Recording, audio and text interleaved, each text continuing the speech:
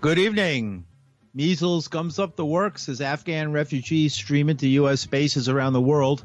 The first day of school in New York City, the governor's plans to fight the Texas bounty hunter abortion law, and a tree is mulched in Manhattan. With these and other stories, I'm Paul DiRienzo with the WBAI News for Monday, September 13th, 2021. The Department of Defense confirmed cases of measles were found among refugees flown out of Afghanistan as the U.S. withdrew its forces last month. Defense Department Press Secretary John Kirby says flights to the United States have been halted on orders of the Centers for Disease Control and Prevention. Operation Allies welcome flights into the United States remain paused at the request of the CDC for at least 7 additional days from today because of recent diagnosed cases of measles among Afghans who recently arrived in the United States. There have been 5 diagnosed cases of measles among new arrivals so far, and we are closely monitoring just in case more emerged. We already announced 1 case that was confirmed last week at Fort McCoy, and 3 cases were confirmed on Thursday night among new arrivals who flew into Dulles Airport here in the D.C. area, and then 1 has been found at Fort Pickett. They have been housed separately and are receiving medical care, and the CDC is doing contact tracing and will ask people to self-isolate as needed. And obviously we'll share more information as soon as it becomes available. Many thousands of Afghan evacuees airlifted out of Kabul are still en route to new homes in the United States. Germany and Qatar, along with Italy, Spain, Kosovo, Kuwait, and other countries, agreed to temporarily host processing sites for evacuees after Kabul fell, after allies initially balked over worries of getting stuck with U.S. security problems. Refugee groups have criticized the Biden administration for not bringing the Afghan evacuees to U.S. territory for screening. And closer to home, proof of vaccination enforcement begins today at many New York City businesses. More than 36 kinds of indoor settings are covered under the policy called Key to New York City. The city's hope is the inconvenience of being unvaccinated will encourage New Yorkers to get the shot. But there's still resistance to the COVID vaccine. Yesterday, several dozen workers and parents protested at City Hall, calling on the mayor to give students in the city's workforce a remote and telework option as the Delta variant continues to cause a surge in COVID cases here in the city. The city says it knows how to keep schools and workplaces safe, though. Today was the first day of school for 1 million public school students headed to class after more than a year at home. And unlike last year, students in the city's public school system will not be given an option for remote learning. Students will not be mandated to get inoculated. Teachers have until September 27th to get the shot. But the mayor, who spent the morning at a Bronx elementary school greeting kids with fist bumps, says it's a great day anyway. This is the day we have been waiting for. You're going to remember in the history of this city, this day, September 13th, 2021, a day that was a game changer, a difference maker, a turnaround day. This is the day. New York City's come back in full force. This morning I saw it with my own eyes, PS 25 in the Bronx. Absolutely beautiful.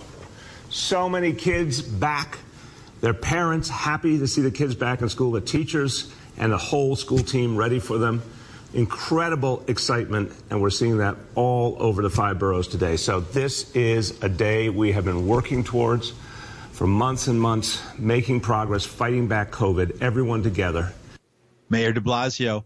But as it gets progressively harder to avoid the jab, with federal regulations forcing all businesses with over 100 employees across the country to get their workers inoculated, Florida Governor Ron DeSantis was threatening millions of dollars in state fines against the feds.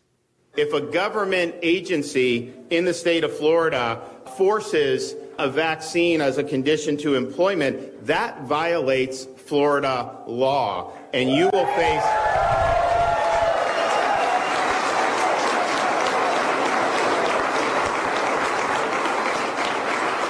And you will face a $5,000 fine for every single violation. And so if you look at places here in Alachua County, like the city of Gainesville, I mean, that's millions and millions of dollars potentially in fines. Orange County, many, many more than that.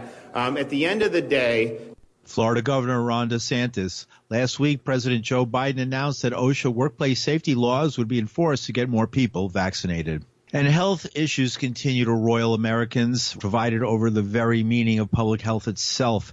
The conservative majority on the United States Supreme Court allowed a Texas law to stand, empowering vigilantes to sue anyone helping a woman to get an abortion in that state.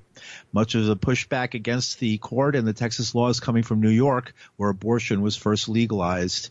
Earlier today, New York women, elected officials, and reproductive health advocates gathered in New York to speak out against the Texas abortion ban, the Supreme Court's failure to block the ban, as well as trends around the country to restrict access to abortion rights. Linda Perry reports. Election officials and women's rights advocates stood in front of the 14-foot-tall monument in Central Park to three pioneers of women's rights, Susan B. Anthony, Elizabeth Cady Stanton, and Sojourner Truth. They spoke out against the attack on women's reproductive rights and the Texas abortion law, which prohibits abortions at 6 weeks. Think about what they did. New York Governor Kathy Hochul. I guarantee I did not know I was pregnant with my first child at 6 weeks. I actually went on a whitewater rafting trip, it turns out, at 3 months because I didn't know I was pregnant. I mean, that is the reality of real people, okay? We don't always know. So you're denied the choice that should be yours as a woman. And something we took for granted by Texas, who thinks 6 weeks is the magic date that you should have been aware. You should know this. And that is grotesquely unfair, what they're expecting people to do. And I'm glad the Department of Justice is taking Texas to court. I had a chance to have a brief conversation on Saturday with Merrick Garland, our Attorney General. I said, we're with you, keep going, fight on. But it's not just Texas, it's Ohio, it's Mississippi, it's Alabama, all across the nation. The New York governor asks, who are the warriors waging the battle? She says it's New York women once again. U.S. Senator from New York, Kirsten Gillibrand, says the forces that want to deny women's reproductive freedom is an attack on human rights. This Texas decision is abhorrent. I can't imagine a worse decision for women. It does three things that is shocking. First, the governor said so perfectly, 6 weeks is very early.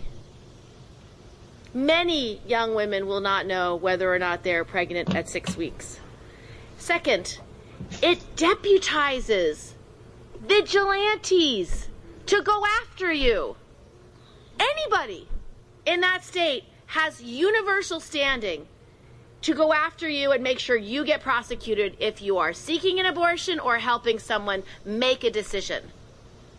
So the third thing it does is it creates a right of action against anyone.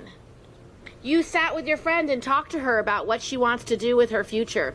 I can sue you. I can put you in jail. I can make you pay $10,000. It is shocking what they did in Texas. Echoing Governor Hochul, Senator Gillibrand says Texas isn't alone. It's just the first of the big idea conservative legislators have all across America. She points to Mississippi. Mississippi, the Supreme Court will hear a case on the Mississippi's 15-week abortion ban that is a direct challenge to Roe v. Wade. And you have creative lawyers all across the country. The New York Times had an article about it yesterday, who have spent their lives figuring out what lawsuit, what can I file to get to the Supreme Court to eradicate women's reproductive freedom. The senator standing with U.S. Congress member from New York, Carolyn Maloney, says it's more than just a question of when to deny care. It's denying women their humanity. So on the federal level, my job and Carolyn's job is to pass the Women's Health Protection Act. This would basically codify Roe v. Wade. It would tell these state legislators and governors across the country that it is not their purview to make these decisions. Now, to get that done, that is going to be very hard because we may have to have filibuster reform before we pass it in the Senate. I fully support filibuster reform to pass reproductive freedom in the U.S. Senate. We also have to continue our struggle to repeal the Hyde Amendment. The Hyde Amendment is what makes it unfair for low-income women. So it tells people, oh, sure, you still have abortion protections, but not if you don't have the money for it, not if you don't have the resources, not if you don't have the ability to pay. And that's what's so unconstitutional about the Hyde Amendment. It determines who has access based on how much money you have. Dr. Mira Shaw has been on the front lines as an abortion provider. She's the chief medical officer of Planned Parenthood in Hudson, New York. I am a proud abortion provider.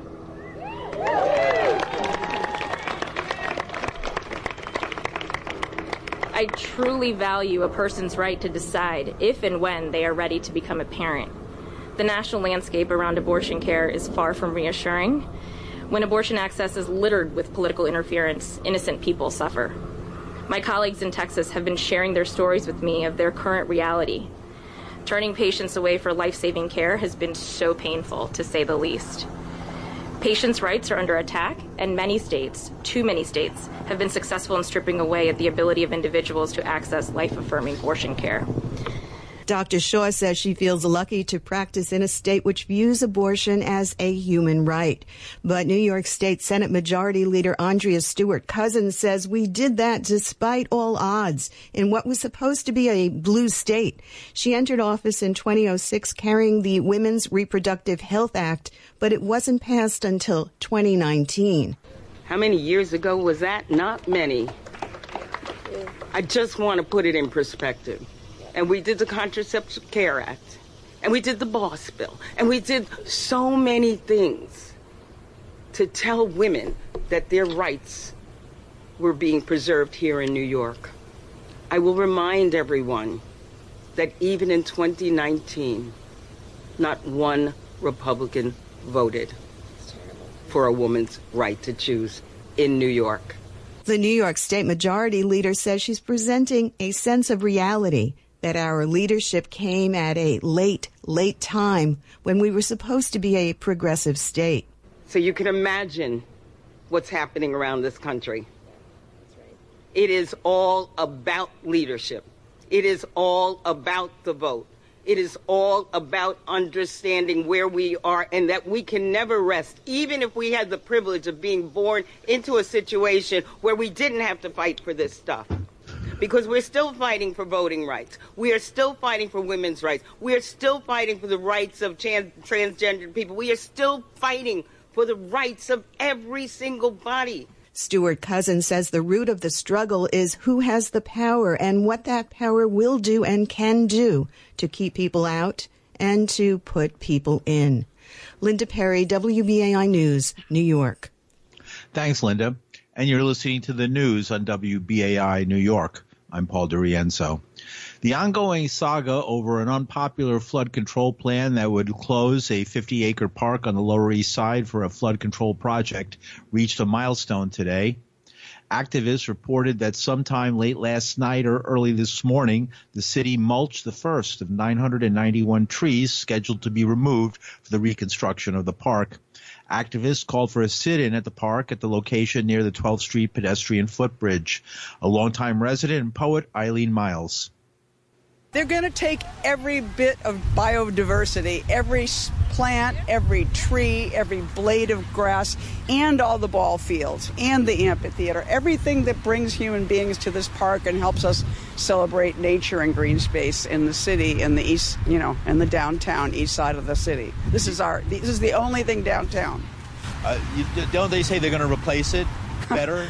This process will take about 10 years. Like, we all know that this esplanade you're looking at right here, this track along the river, was going to take 2 or 3 years, and it took 10. So imagine, we're talking about a 56-acre park. We're talking about 1.5 miles, and they're saying it's going to take 3 or 4 years. I say 10 or 15. And what they're going to do when they get rid of all life, including us from this park, is cover it with 1 million tons of landfill, which will be hard to find in a pandemic. Materials are hard to get. Then that will settle. Then they will put concrete and astroturf and little sapling trees. In about 30 years, there'll be shade here again. Children's whole childhoods will be over. Old people will never walk in the shade again. I'll be dead. Lots of us will just never see anything by this river again. But we want to protect these projects across the road here? FEMA is building walls along those projects.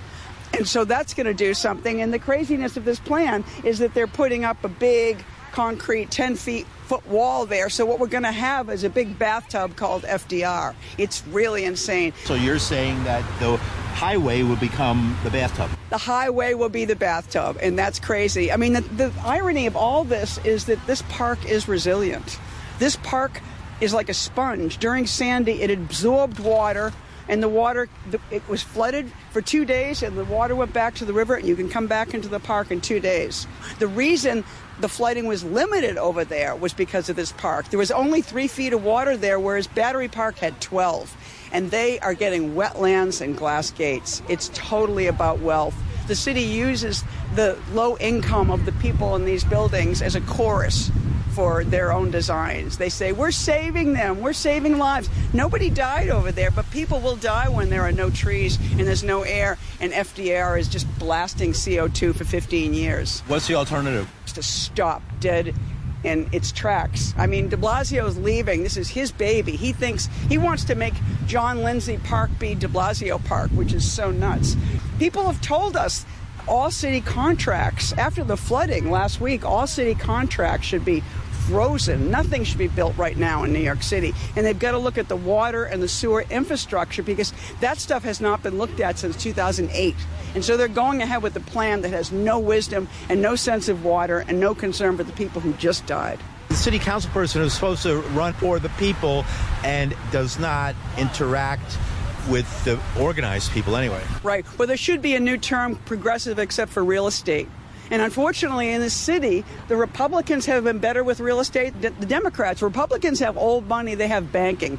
Democrats just count on real estate to keep them in office. So Carlina comes in as the local girl, the local star. Everybody's really excited that somebody that grew up on Rivington Street could be the city councilor. We're all excited. She's progressive. And then she's gone for every single upzoning thing there is. She's a very ambitious person, and she's stonewalled the community. She was on one side of the plan when there was a good community approved plan, and then she swapped side when she saw which way the power wind was going. She wants to be the Speaker of the City Council, and I think she thinks this is her road. And the thing that's sad is that if this park is destroyed, it's going to be another Christine Quinn story. This will be the end of her career. Christine Quinn was on her way to being a mayor, and she supported the destruction of St. Vincent's, and she lost the West Village. And Carlina will lose the Lower East Side and the East Village. She's already lost all the abuelas. All the older women in this neighborhood know what she's made of. And that's Eileen Miles, a local resident and poet. Councilperson Carlina Rivera has supported the project, leading to constant protests at her home. She recently moved from the neighborhood near the river to a far corner of her district, closer to Midtown. Over the last few days, numbered silver metal tags began appearing on trees throughout the park. Activist Harriet Hirschhorn says the tags are meant to label trees that will be milled, while the others are mulched. We are looking at a London plane tree that is going through its shedding process, which is good, normal. It's a healthy tree, and it has a silver tag that says 304. And the city has told the community that what that means is these are the trees that are going to be milled and turned into furniture. The older, healthier trees are going to be used to build furniture, like, for example, park benches. But most of the furniture that they've told us that will be in this park when it is, if it ever is, once again a park, is metal furniture. Pretty much every aspect of their plan does not seem climate friendly. They want to put AstroTurf. There's going to be a lot more concrete. They're going to take down 1,000 trees, and they're going to add metal and AstroTurf and concrete. 304? What does that number mean? That I don't know. I don't know if that means this is the 304th tree in this area that they're going to be doing this with. I know that down there, the numbers range from like 520 to 5, something like that. So basically, they've registered all these trees. These trees, there's probably a computer file somewhere with this tree's number on it. Right. And some trees don't get the tag? Like some I noticed. Yeah, the very, very, very young, small trees that can be transplanted will be, and that's a very small percentage of the trees that are in this area. All the trees in between the tiny trees and the old trees are all slated for destruction. Activist Harriet Hirschhorn. The project to raise the park 10 feet and build stone retaining walls is based on the theory that more storm surges like the one accompanying Hurricane Sandy in 2012 will threaten the area. But recent rainstorms indicate the real problem for the city is antiquated sewers that fail to drain off the torrential rains. And today, following a public court conference in the historic judicial inquiry into the NYPD killing of Eric Garner and subsequent cover-up, Gwen Carr, mother of Eric Garner, Communities United for Police Reform, the Justice Committee, and other petitioners in the case are calling on Mayor de Blasio to fire all the NYPD officers responsible and stop hiding critical information ordered in the judicial inquiry. Lawyers for the Garner family spoke with reporters today. The reason why this judicial inquiry is so important is that the killing of Eric Garner is probably the most high-profile police killing in New York City in our generation and known around the world. If we can't get actual transparency in such a high-profile case in terms of what was done and not done and why officers have not been disciplined and fired from the police department, it really sends the message that the NYPD will always be allowed to act with impunity. Alvin Bragg with New York Law School. We are, on the one hand, very encouraged that for the first time in 100 years, we're going to have a summary inquiry and that we will have an opportunity to question witnesses about the areas that the court laid out, including the leaking of confidential medical and arrest information, the stop, arrest, and excessive use of force against Mr. Garner, the false statements on NYPD police records. Intertwined with all of those issues, in addition to the medical treatment or non-treatment at the scene, is also the investigatory process, the disciplinary process of all of those issues. We today had the court rule on a number of matters in terms of disclosure, tell the city that it's got to explain its redactions. We received, a lot of documents that they were heavily redacted and were unable to discern what we need to go forward. But we also talked a lot about the scope of the proceeding, and we'll be going back to the court about really trying to keep front and center the investigations, the aftermath. This is not a matter that is just about what happened on the day that we all know, and we've seen the footage, the tragic killing of Mr. Garner. We will continue to press and make clear that this is an inquiry not just about what happened on the day of Mr. Garner's death, but it goes beyond that to the key issues. If not in this case, then in what case? I am concerned that the inquiry will end up structured in a way that insulates higher-ups who were involved in investigations and disciplinary decisions that are relevant to the scope of the inquiry. But the city is going to produce the 2 affidavits from IAB officials that they have promised to produce. We're going to review them, and we'll go back to the court and make the case. Again, we're going to move forward. There will be a public inquiry into the topics that the court has ordered, and it's going to be substantial. In the big picture, how does this relate to how New Yorkers are in the future going to relate to their police department? I think what we are already seeing is that the city government, as it stands right now, will go to all lengths possible to protect officers who kill, who brutalize, who sexually harass, who lie in official documents, and who engage in all sorts of misconduct. And that part of why the movement in New York City has been so consistent about the need to limit and reduce the NYPD's scope, power, and budget has been because they play an outsized role in city politics. So I think what we're going to see is more and more New Yorkers continuing to understand and see transparently how much the NYPD is allowed to act with impunity when they should. That's Junyun Kang, Alvin Bragg, and Gideon Oliver. There'll be another court conference on October 15th ahead of the judicial inquiry, which is set to begin on October 25th, 2021.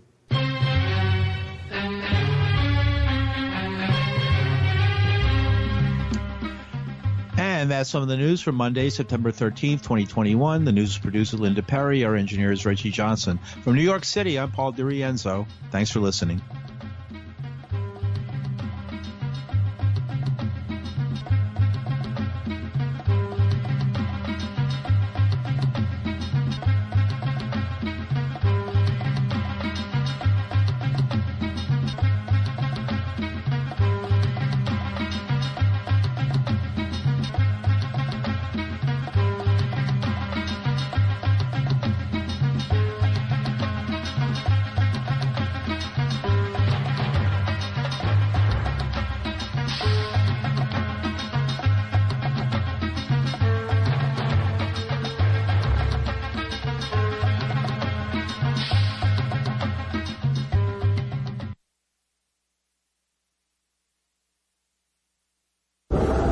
WBAI accepts snowmobiles. If you have a snowmobile, we want it. We also want any extra cars, trucks, SUVs, RVs, boats, and more. Any reason is a good reason to give a vehicle to WBAI. Some do it to avoid the hassles of selling. Some like to skip the costs of repairing, while others just enjoy the good feelings of giving back to their community. But no matter your reason, donating a vehicle to WBAI is a great idea. And it's easy. Here's how it works. Simply call 866-WBAI-CAR. That's 866-922-4222.